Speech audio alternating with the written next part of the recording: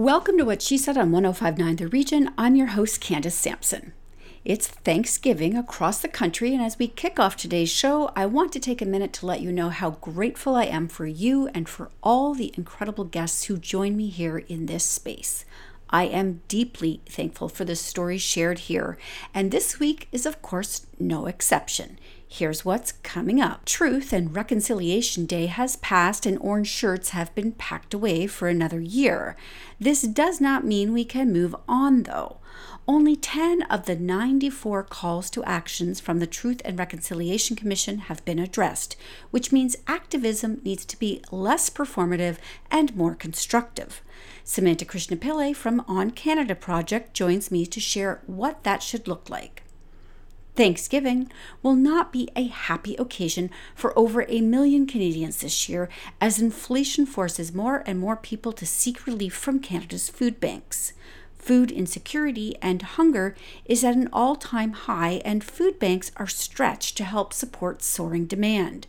Kirsten Beardsley, CEO of Food Banks Canada, wants all Canadians to know that food alone will not solve hunger and food insecurity in Canada, and shares how we can all get involved to help our neighbors and communities.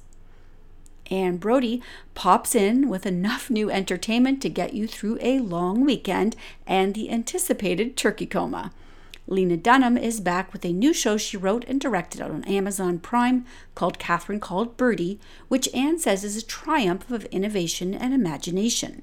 House of Hammer on Discovery takes a look at the family legacy of violence, abuse, drugs, and murder over generations in one of the world's wealthiest families. Plus, the Lincoln Project on Showtime, which takes a look at the fastest-growing super PAC in America as they take on the task of saving democracy and defeating their own party's sitting president.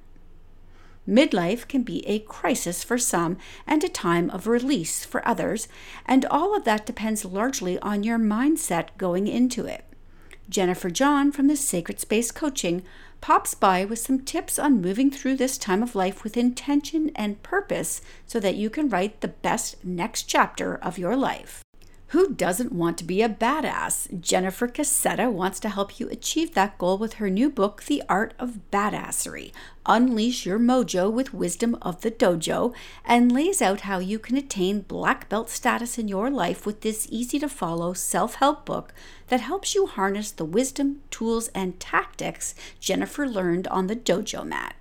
Finally, Vanessa Vakarhia, who is half of the rock duo Goodnight Sunrise, stops by to discuss their latest single, One Pill, before we play it for you in its entirety. It's another full week at What She Said with interviews that empower, educate, and entertain. So let's jump in right now on 105.9 The Region. You call me and it's not so bad, it's not so bad.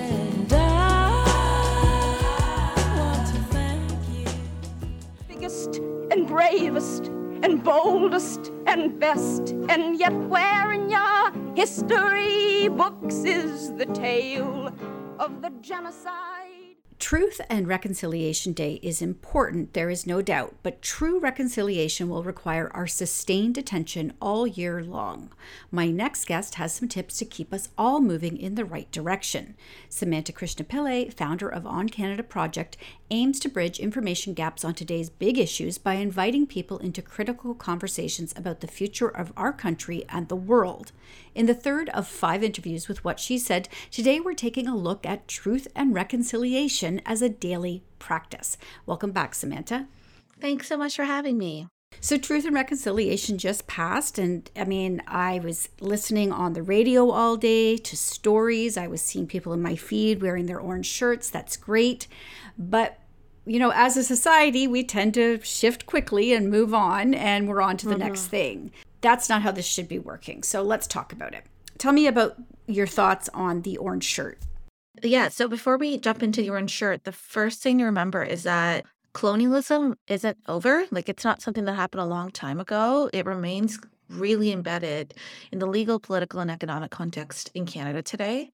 So what that means in practice is that the same values that allowed for colonization to happen, for residential schools to be created, for genocide to be committed across this landmass, All of that is still embedded within our legal, political, and economic context in Canada, even if not all of us are clued into that properly, and even if it's not as aggressive as it was back then.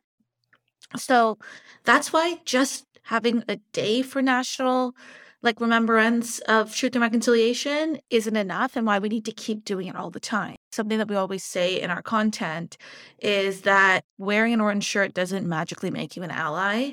It's not even the beginning of what needs to be done, though it is an important way to signal to family and friends that you were taking this seriously. So if you wore an orange shirt, I'd ask you to think about what your next steps now are going to be, given that you do care about this enough to wear it. I think one of the things that we talk about on our grid is how do you show that allyship after September 30th? And I think it's about thinking about what issues you care about and how to center Indigenous voices in those issues. So with if you care about climate crisis, if you care about systemic racism, if you care about houselessness, if you care about wealth inequality, caring about those issues while still centering Indigenous voices and leadership is a great way to practice what your orange shirt means. Yeah, and on your grid on Instagram, you do have some things you can do beyond the orange shirt, like emailing your MP, keeping their address saved so you can keep the pressure on, keep following up to make sure. These are all great tips. I want to talk a little bit, though, about something you talk about on your grid, and one of it is the words you use are Indian fatigue. Can you expand on what that is and what that means? Yeah, so the term was first introduced to me by my friend Brent. He's the chief of the First Nations in Ontario called Serpent River. And it's we always go quote unquote Indian fatigue, but it's this idea in which how quickly we move on from Indigenous people's stories if they end up making the news at all.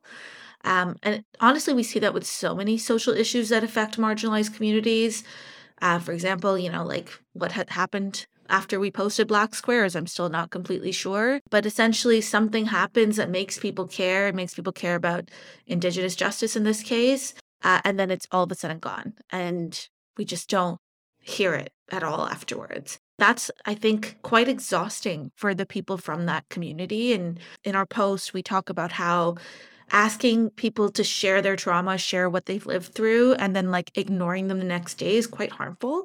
And that's often what happens on National Day for Truth and Reconciliation, or, now Canada Day, stuff like that. We bring attention to this issue, and we get people to share, what their lives were like on a reserve, what's been going on for their families, tell us about stories about your grandparents at residential schools. And then we're like, thank you so much. And we don't talk to them again for another 365 days.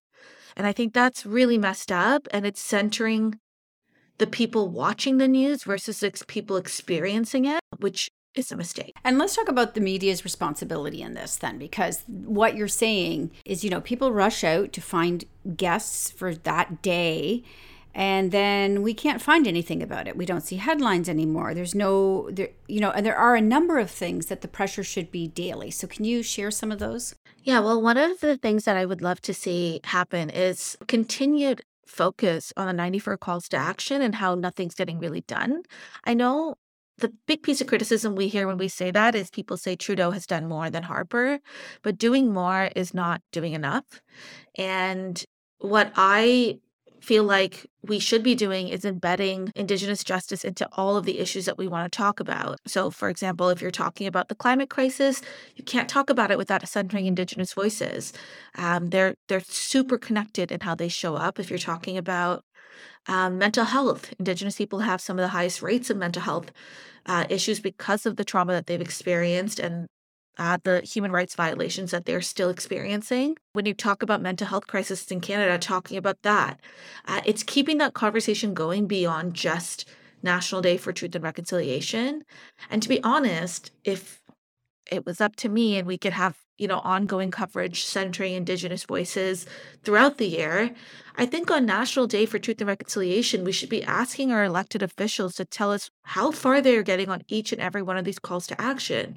Because what these calls to actions generally represent are gross violations of human rights. Our government is violating human rights, and because it's not happening to every single Canadian, it's not happening to every white person, we're ignoring it. I want to talk a little bit about what it means then to be an active ally. My feeling is that people are good. We are overwhelmed currently with ongoing crises around the globe and at home, and people sometimes just, it's that freeze mentality. I don't know what to do. How can I help?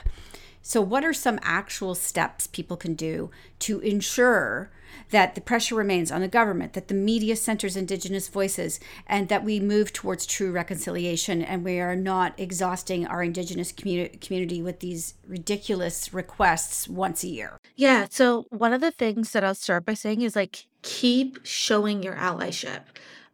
It doesn't matter if you care about it, but do nothing about it. So keep talking about it, keep sharing content about it, keep asking questions about it throughout the year. If it feels tiring to do that, good. Like, that's solidarity and allyship is not supposed to be comfortable. It's supposed to be something you do that's more that not for yourself, it's for somebody else. Like, that's what On Canada Project does. We talk about this throughout the year. The other thing I would say is talk to your employers. They have purchasing power. They have the ability to make decisions. Ask them how they practice truth and reconciliation beyond the email they send on National Day for Truth and Reconciliation. Ask them who they're hiring, who they're buying from, who their vendors are. Ask them to try doing business differently, to include Indigenous organizations and putting money back into those communities. If you're in school, it's asking people to attribute teachings that are Indigenous people's teachings to them properly. And it's keeping the pressure on your elected officials throughout the year by asking questions. So if you're seeing a news conference of a politician talking about how much he cares about climate justice and how much we need to change the way we're doing it, ask him if he supports the pipelines that are being put across the country. If you see someone talking about access to housing, ask them what they're doing about communities that are unhoused, particularly Indigenous peoples. Keep bringing it up. Don't stop. Because when we put pressure as like everyday Canadians across this country, it forces the media, it forces our employers, and it forces our government to actually take action seriously and less performatively. Exactly. I mean, these 94 recommendations and only 10 have been done is scandalous. And we need to be continuing to put the pressure on to make sure that we are getting through this really extensive list of things to move towards true truth and reconciliation. Samanta, thank you so much for joining me. You shared a lot on your Instagram recently about Truth and Reconciliation Day. So I encourage everybody to go over to On Canada Project on Instagram to get caught up and to read these actions they can take. You're going to be back next month. And thank you so much for joining me today. This was great. Thank you for having me. Profiting you, my country, 'tis all thy people you're dying. More with Candace Sampson and What She Said coming up on 105.9 The Region. Welcome back to What She Said with Candace Sampson on 105.9 The Region.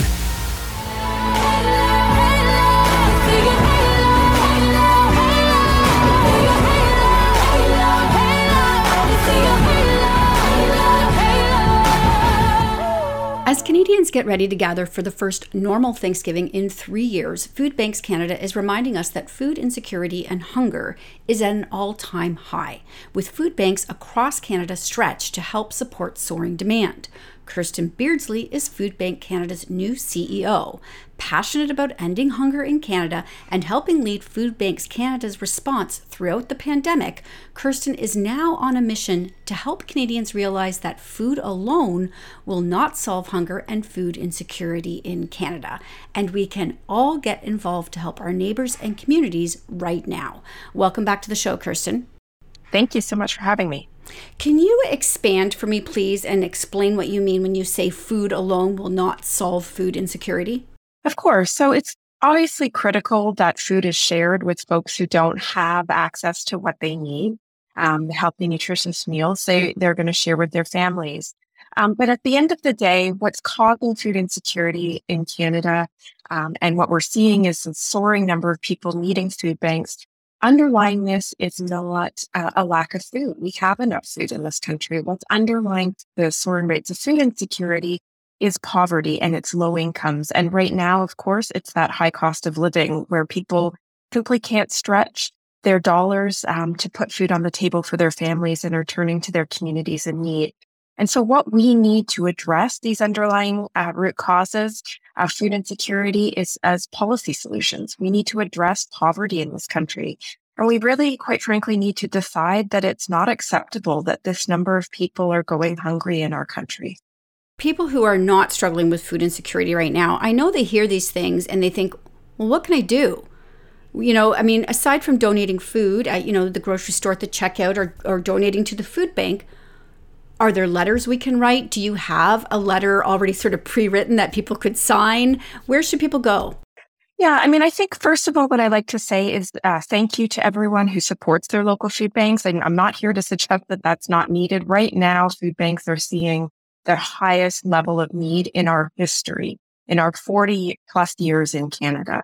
This is the toughest time. So please, if you're in a position to support, it is critical, especially as we head into the holiday season, to support your local food bank. That said, what we really need also are people to care about this issue. We need people to educate themselves. So if you go to foodbankscanada.ca, learn more about how prevalent hunger is and when it should be an election issue. So I know there's a lot of municipal elections right now. Housing is a municipal issue. Housing is the number one cost for folks right now, and it displaces food. So when you've got to pay rent and you want a roof over your head, you're going to pay your rent at the expense of your food budget. And so it should be part of the conversation and pushing elected officials to care about it, no matter which government and which level. I think it is, I say it's a collective shame of Canada that we have this number of people relying on food banks every month. What we were seeing is a 20% jump last year over the pre-pandemic. We know there's a massive increase this year as well. We'll be releasing some of that information in the coming weeks. But it's 1.3 million visits to food banks every single month. That means, and when I say the numbers, what I want people to remember is that those are people behind those numbers. This is people in your kids' schools, in your community organizations, your neighbors. And it's also not just about what's happening today. When you've got kids who are chronically going to school without a meal in their bellies, they're not in a position to learn all that they need to learn. They can't join sports teams because they don't have the energy. This is about all the things that we need to make our country thrive.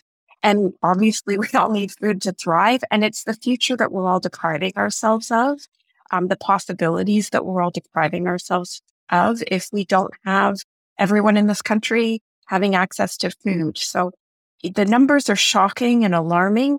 And yet what I want people to hear from me is that there are real human beings behind all of those numbers. I was in Winnipeg recently and we were answering the lines for people calling in to make appointments for the food bank. And it was heartbreaking. There was a mom who, she said, I'm just so embarrassed that I have to do this. It was heartbreaking, but obviously she was making the right choice for her and her family. But no one wants to go to a food bank, which is why we really need to address those underlying causes. Yeah, just even mentioning that, I can feel the tears stinging in my eyes because I hate the thought of people suffering like this right now. And it sounds very hopeless, but there is hope. And I know that you always come to the table with some hopeful news and messaging about this. So if you could share a little bit of that before we close out. Absolutely. There is hope. There are food banks in every corner of this country. And for me, the magic of food banking is that it creates a place for communities to come together. It creates a place for people who have a little bit more to share that with people who are struggling. But also food banks are a movement. We have never taken our eyes off our responsibility, not only to feed people today, but to advocate for real change so that we can build the Canada that we all want to see where everybody across this country has access to food. So I invite everyone to join us. We advocate all levels of government to make that change possible. And I really, truly believe I couldn't do this work if I didn't think change was possible. And actually that we're going to be successful. I know that we can solve hunger. I know that we can build a Canada where no one goes hungry. And I just invite everyone to join us on that ride. Well, you are absolutely the right person leading the charge on this, Kirsten. So thank you so much for joining me. I want people to be able to find out more. So just one more time, the website and the social channels, please. Sure. We can find us anywhere at foodbankscanada.ca, and you can also go to foodbankscanada.ca and find your local food bank if you want to get more involved locally. All right. Incredible. Thank you, Kirsten, so much for everything you do. Oh, thank you so much for having me.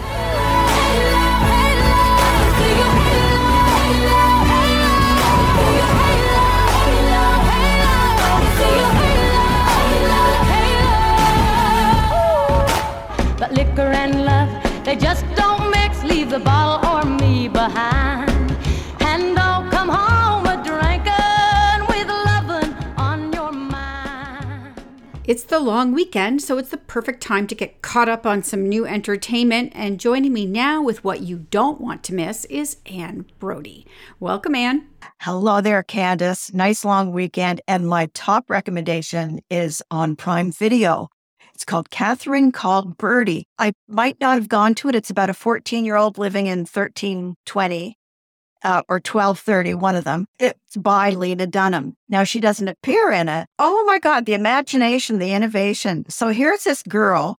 She's 14, played by Bella Ramsey, and her father is desperate to marry her off because he's run out of riches. And he's a lord, and he has a huge staff. So he brings in all these suitors from afar to come and woo her. One of them's Russell Brand. She gets rid of him. And so 4 or 5 come along and she gets rid of them all, but she can't escape when he decides that she must marry a guy called Shaggy Beard. And he looks like he smells and he looks like his name. So she's not happy with this. Now, this is a very independent-minded girl back in the day when marriages were arranged and there were strict rules for girls. So she goes out, she plays and dances and carries on and gets into trouble constantly. But because of her incredible wit and charm, she's very likable. And she's so sarcastic. But I think what got me most is how on earth did Dunham become so interested in medieval Britain? She's clearly done a lot of research and she knows a lot. It blew my mind. So, it's a definite Catherine Called Birdie. Yeah, the trailer was completely charming, and that time period, I'm fascinated with as well. One of my favorite books on Earth is the Pillars of the Earth, and that is based on that time period. So I'm totally into seeing this. Now, one of the ones you had on your list here was House of Hammer. That looks scandalous. Oh, dear. Do you remember? He was a huge star a couple of years ago. Huge star. He'd done Call Me By My Name. He was great as the Winklevoss twins in The Social Network. And then word came out from a couple of his victims that he had a very strange sexual proclivity, including the Japanese art of tying women and hanging them from the ceiling and blah, blah, blah. I won't get into it too much. But I will say he also had a desire for cannibalism. So these women came forward. He was, that's it, done. He's out of the business. His parents, the very wealthy Hammer family from Occidental Petroleum, have cut him off.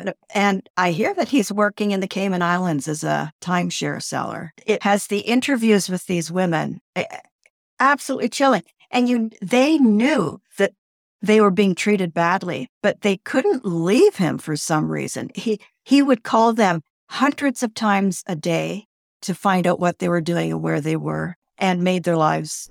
They were his slaves. Yeah. No choice, no end in sight. Apparently, this kind of behavior goes back generationally in his family. Now, his cousin, Casey, wrote a book all about it. after this came out. She was not surprised in the least. It's not a laugh a minute. From that documentary onto another one on the Lincoln Project. This one I'm keenly interested in because I actually was following the Lincoln Project since their inception. So was I. Yes. So watching the whole thing, I'm curious to see it in the documentary now. Well, yes, they gather these people to bring down Trump, ex-Republicans, very powerful, smart people. And it's pretty intense. They go to this out of the way center to build their campaign. They literally leave their lives in the past for a long period of time, and they focus only on databases and putting out devastatingly bad ads against Trump.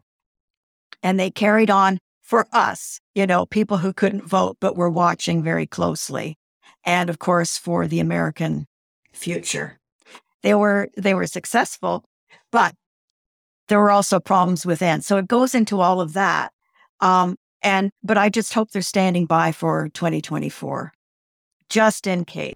I think they are. I still follow them on Twitter, all of the original members. And yeah, they are still very determined to save America and keep the democracy there. Last but not least, we only have a few seconds left, but I just wanted to touch on Hello Jack, because that looks like at first I thought it was this campy, like they're making fun of something, but it's a kid's show. No, it's wholesome. It's full of heart. And I think with a little experience, Jack McBrayer from 30 Rock could be the next Mr. Rogers.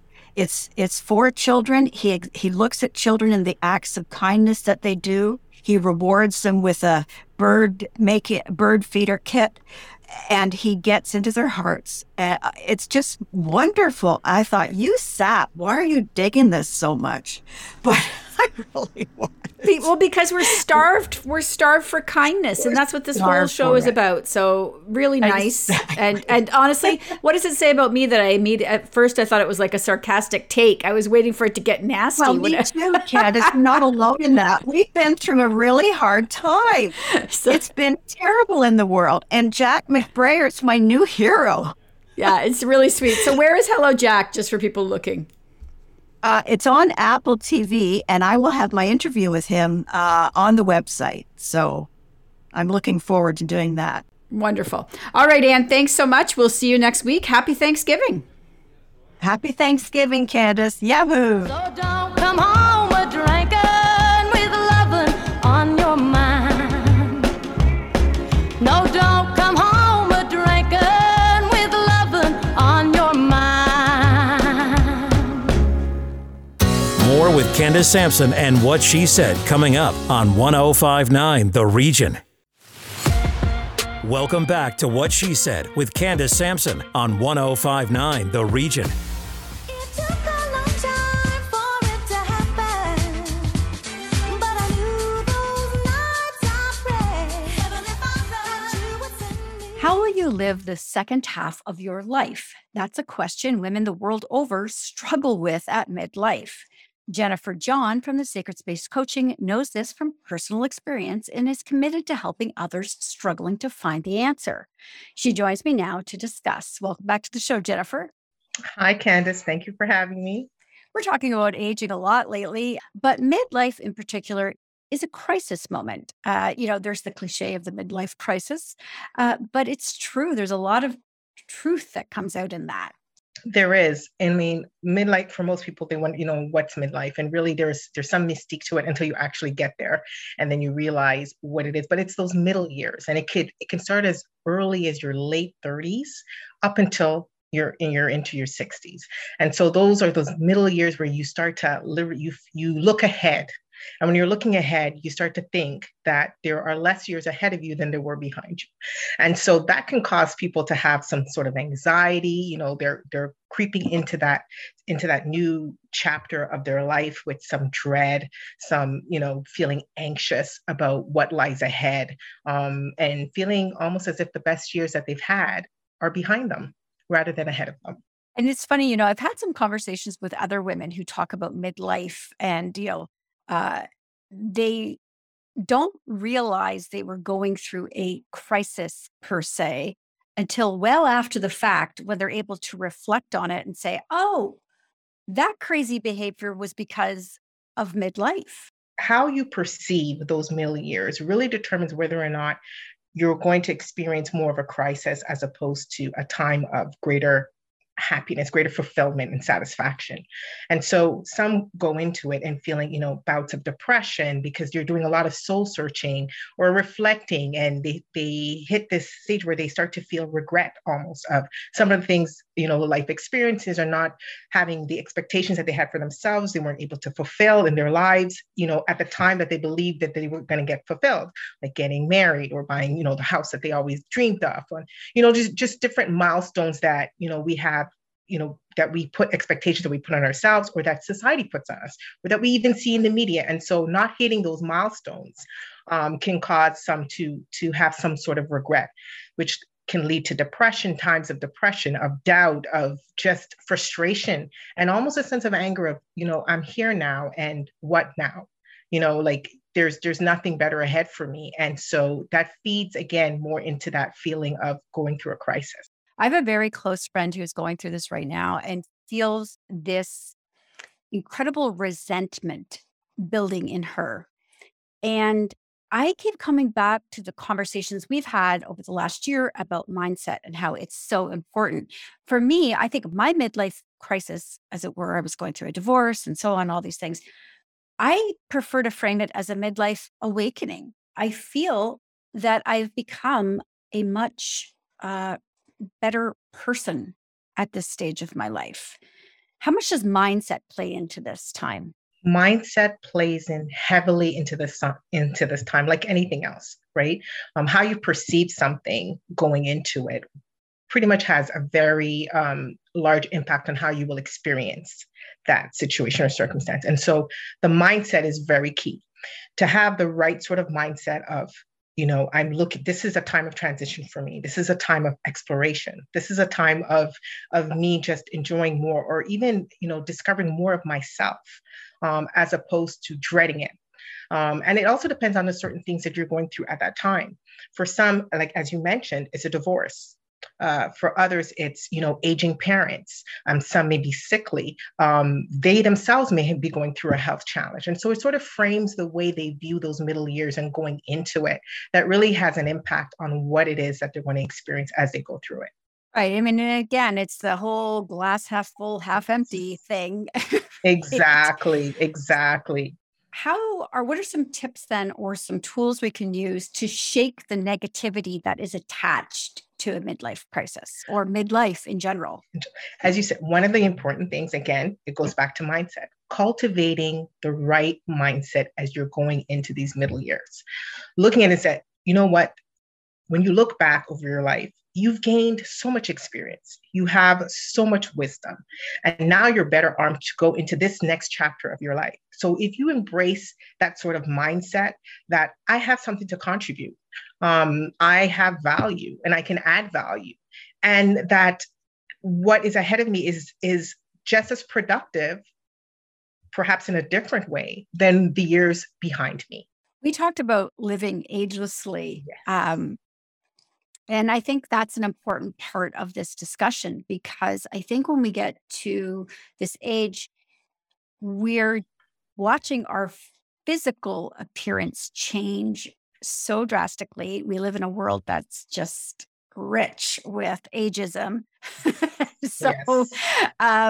So what are some of the tools then for living agelessly? I mean, outside of mindset. Yes. What can we be chasing to I guess, live fully at this age? Letting go of expectations. Truly, the expectations that we may have had, in our 20s and 30s may not fit us or suit us now going into our 40s and 50s and whatnot. And so truly letting go of expectations that no longer serve you, right?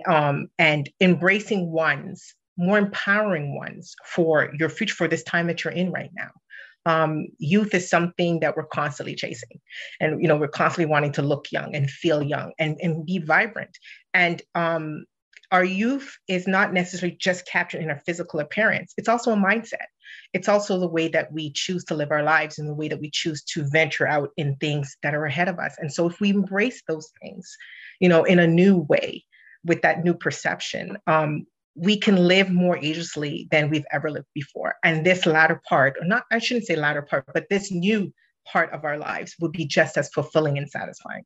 I think it's also like shaking some of those things that we're told, like, women over 40 can't wear this and you can't wear that. Can't wear things above your knees and shouldn't wear eyeliner on the bottom of your eye. There's, the whole gray hair, situation. And so you're hearing more and more are saying that they're choosing, some are choosing, and it's, every woman has their right and has their right choice to choose whether they want to go fully gray or whether or not they want to continue, dyeing their hair or whatever the case may be. And so, you have that, and that feeds into the feeling of feeling youthful and feeling young and feeling, vibrant. And so definitely there's so much that plays into it, especially with media and society. And so, and I think if we start to distance ourselves from these things and basically not compare ourselves to others, but truly carve out our own path for ourselves. What does aging look for us, and how can we do it more gracefully, so that we still hold on to feeling attractive and feeling confident and feeling assured of ourselves and not losing that. Yeah, I think as important it is to let go of our expectations, it's also important we let go of the weight of other people's expectations on us. It's so true, because we can get so easily caught up in that and start comparing ourselves and start, thinking that we're not good enough, we don't look good enough. And that feeds into other areas of our lives, our confidence, our assuredness. So yes, we definitely have to start letting go. And again, letting go of these mindsets, letting go of these expectations, these assumptions that are not serving us well. And all of this ties into getting unstuck. No matter where we are in our life, it's all tied to, we can get stuck in a mindset. We can get stuck with our expectations or other people's expectations. So you help people with a 21-day challenge. How can people join you in that? Because they can jump in anytime. Right?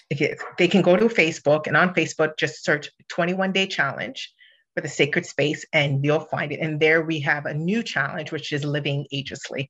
And so we welcome it. You're absolutely true, because you can end up sabotaging yourself, not only getting stuck, but sabotaging your own happiness because of the expectations we have, because we haven't learned to live more free. Right. It's brilliant. And it sounds like something we should be able to do. But unfortunately, a lot of women get to this age and they just don't know how to turn it from a crisis into, something really happy and joyful. So I hope people will join you on the 21-day challenge. As always, Jennifer, great discussion. Thank you so much for joining me. And you'll be back again next month. Yes. Thank you so much, Candace. It was wonderful being here with you.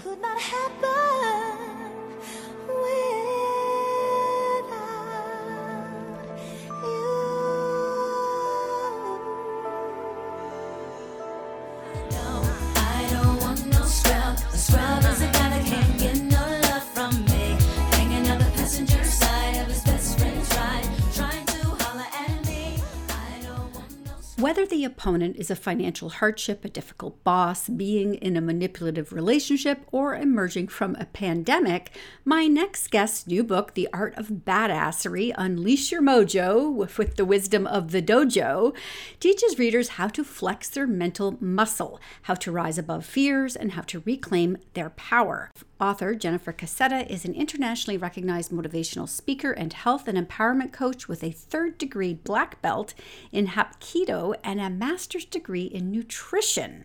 She joins me now to discuss how to unleash your inner badass. Welcome to What She Said, Jennifer. Hi, Candace. Thank you so much for having me. I normally only have Canadian women on my show, but I was approached by your agent and was intrigued with your story. I love it. And so I was sent an advanced copy of the book. I also love the book. What prompted you to write this? Great question. And first, I just want to acknowledge you and thank you for making me an American exception to the rule. I appreciate it. I'm honored to speak to your audience. I wrote this book because over 2 decades of teaching self-defense and health and empowerment coaching, I was tired of hearing stories from women of being passed over for deserved promotions and jobs, taken advantage of, manipulated, being in terrible relationships, being in abusive relationships, being verbally, mentally, and even physically assaulted. And I just wanted to help people have a framework to walk through that, to either deal with those types of things in their past and or to build the inner strength it takes to stand up for themselves in the future. Yeah, I've never really considered taking martial arts in any way, shape, or form, but I have to tell you, I'm intrigued now because I really like the way you translate what it's like to be on the mat and how that works in your real life. So can you give a quick sort of, we don't have lots of time in this, but we do have a podcast that people can go listen to afterwards. But just for the purposes of this interview, can you give sort of the breakdown of what each belt represents in life? Absolutely. So as a white belt in martial arts, you're a pure beginner. You're getting onto the mat. You're doing things that are completely uncomfortable to you, both physically, mentally, and spiritually. So the first chapter is white belt and embracing the suck and really just becoming more comfortable with uncomfortable things and embracing that sucky things are going to happen in life. No one gets out of this life alive without something or many things that we have to deal with. So that's chapter 1. Chapter 2 is how to bounce back from those things. So there's 3 strategies I learned, which are how to pivot, roll with the punches, or even make an ultimate comeback when life has knocked you out for the count. The third chapter or belt level is orange belt, which teaches us how to block, and how that translates in life is about setting powerful boundaries, again, verbally, mentally, emotionally. Or green belt is chapter 4, which teaches us how to find our spirited yell. A kiap, essentially, is what we call it in martial arts, but essentially it's your powerful form of communication. And we do that through body language, through tone, and the words that we speak outwardly, and more importantly, our inner dialogue. Blue belt level is where we start to become aware of our chi, our energy, and really how to practice radical self-care. And it's not that radical, to be honest. It's just really taking care of ourselves and our bodies and our mental health so we do have the energy to lead our most badass lives. Red belt teaches us to go within and start connecting with our inner warrior, I like to call her, our intuition, our inner guidance, which can help us in so many ways to stay safe, for one, but also just to lead us in the general direction of our badassery. And then black belt level is, of course, is about leadership and becoming a leader in your own quote unquote dojo, right? The people that you surround yourself with, the communities that you're involved with. Leadership is for everyone and anyone who chooses to step into it. It's not reserved for certain types of people. So that's, and then I kind of just close with making sure that we can all take a stand for women and support each other on this wonderful journey of life. And that is indeed what she said is all about. I love that you know, that last chapter about leading, and you seem to do that just about everywhere. I've been all over your social media channels, checking you out on YouTube and TikTok and, you know, everywhere. What motivates you? Why are you so invested in seeing women embrace their inner badass? Oh, gosh, that's a question I'm just like, where do I begin? Again, going through it myself and going, part of the reason I started martial arts to get strong in my body, but then I started to realize all of these other benefits that I was getting. I was starting to feel more confident. I was starting to feel more grounded, more on purpose, to the point where within that first year, I actually decided to how I can make this a career or weave this into my career as I go along. So I changed careers completely and made this my life's mission. And again, I think when you really are on purpose like that, you start to connect with people who really could use this message. So the more I took a stand on this, on women's safety and women's equality, the more people showed up that really needed to hear it. So that's essentially it in a nutshell. But also, I had some life-changing experience happen in that first year of my training. So I had to go through it first. It is a powerful book, and I love, though, it is such an enjoyable read. I can't thank you enough for writing it. I really encourage people to go out and find it. I want people to get the book and keep up with you, because you're also teaching self-defense. You're always giving out great messages on social. So where can people do that? On Instagram mostly, but also TikTok is Jen Cassetta, two N's, two S's, two T's. My website's jennifercassetta.com, and I'm pretty easy to find. All right. And the book is available on Amazon.ca and Indigo. Thank you for joining me today, Jennifer. Thank you so much.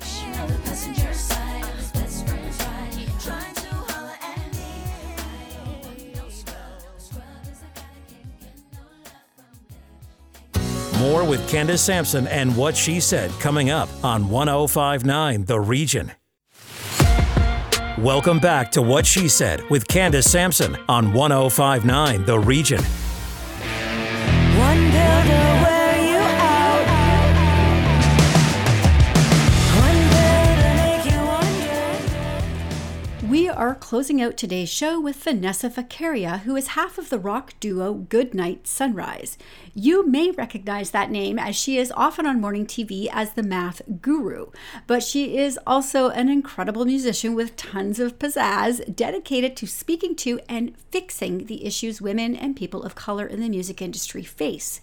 She joins me today to discuss the story behind the song we're about to play, called One Pill. Welcome to the show, Vanessa. Thank you so much for having me. So I've been rocking out to this song all morning, got it on loud on Spotify, and I need to know the story behind it. So tell me. Well, honestly, it's a classic musician story, I guess. We had been jamming in 2017 in like our dirty jam space, and we just kind of came up with it, and we thought, hey, we'll record a voice note. And at the time, there were no lyrics or anything like that. We just kind of had the bare bones of it. And David kept saying, this song is going to be something. We need to revisit it. And I was like, who cares about this demo? Like, I don't know. I'm not seeing it.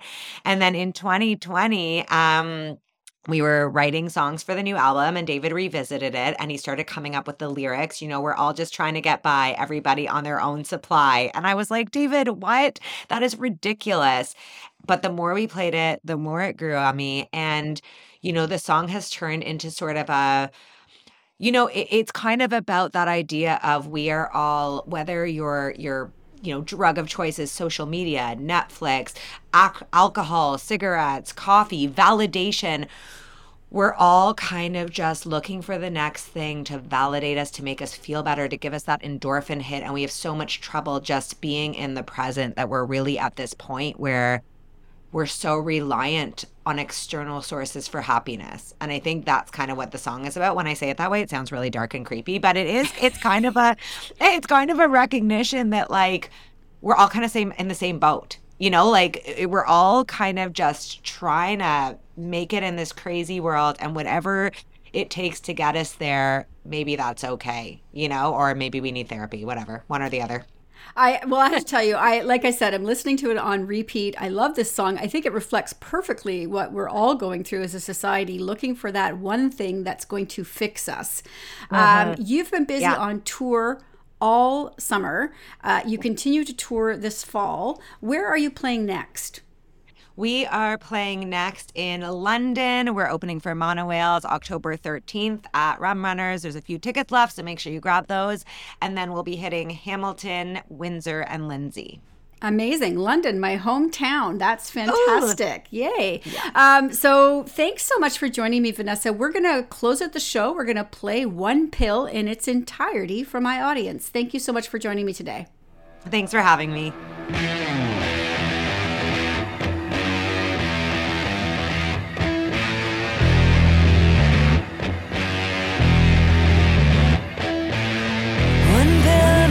Stronger. One pill to wear you out. One pill to make you wonder. One pill to ease your doubts.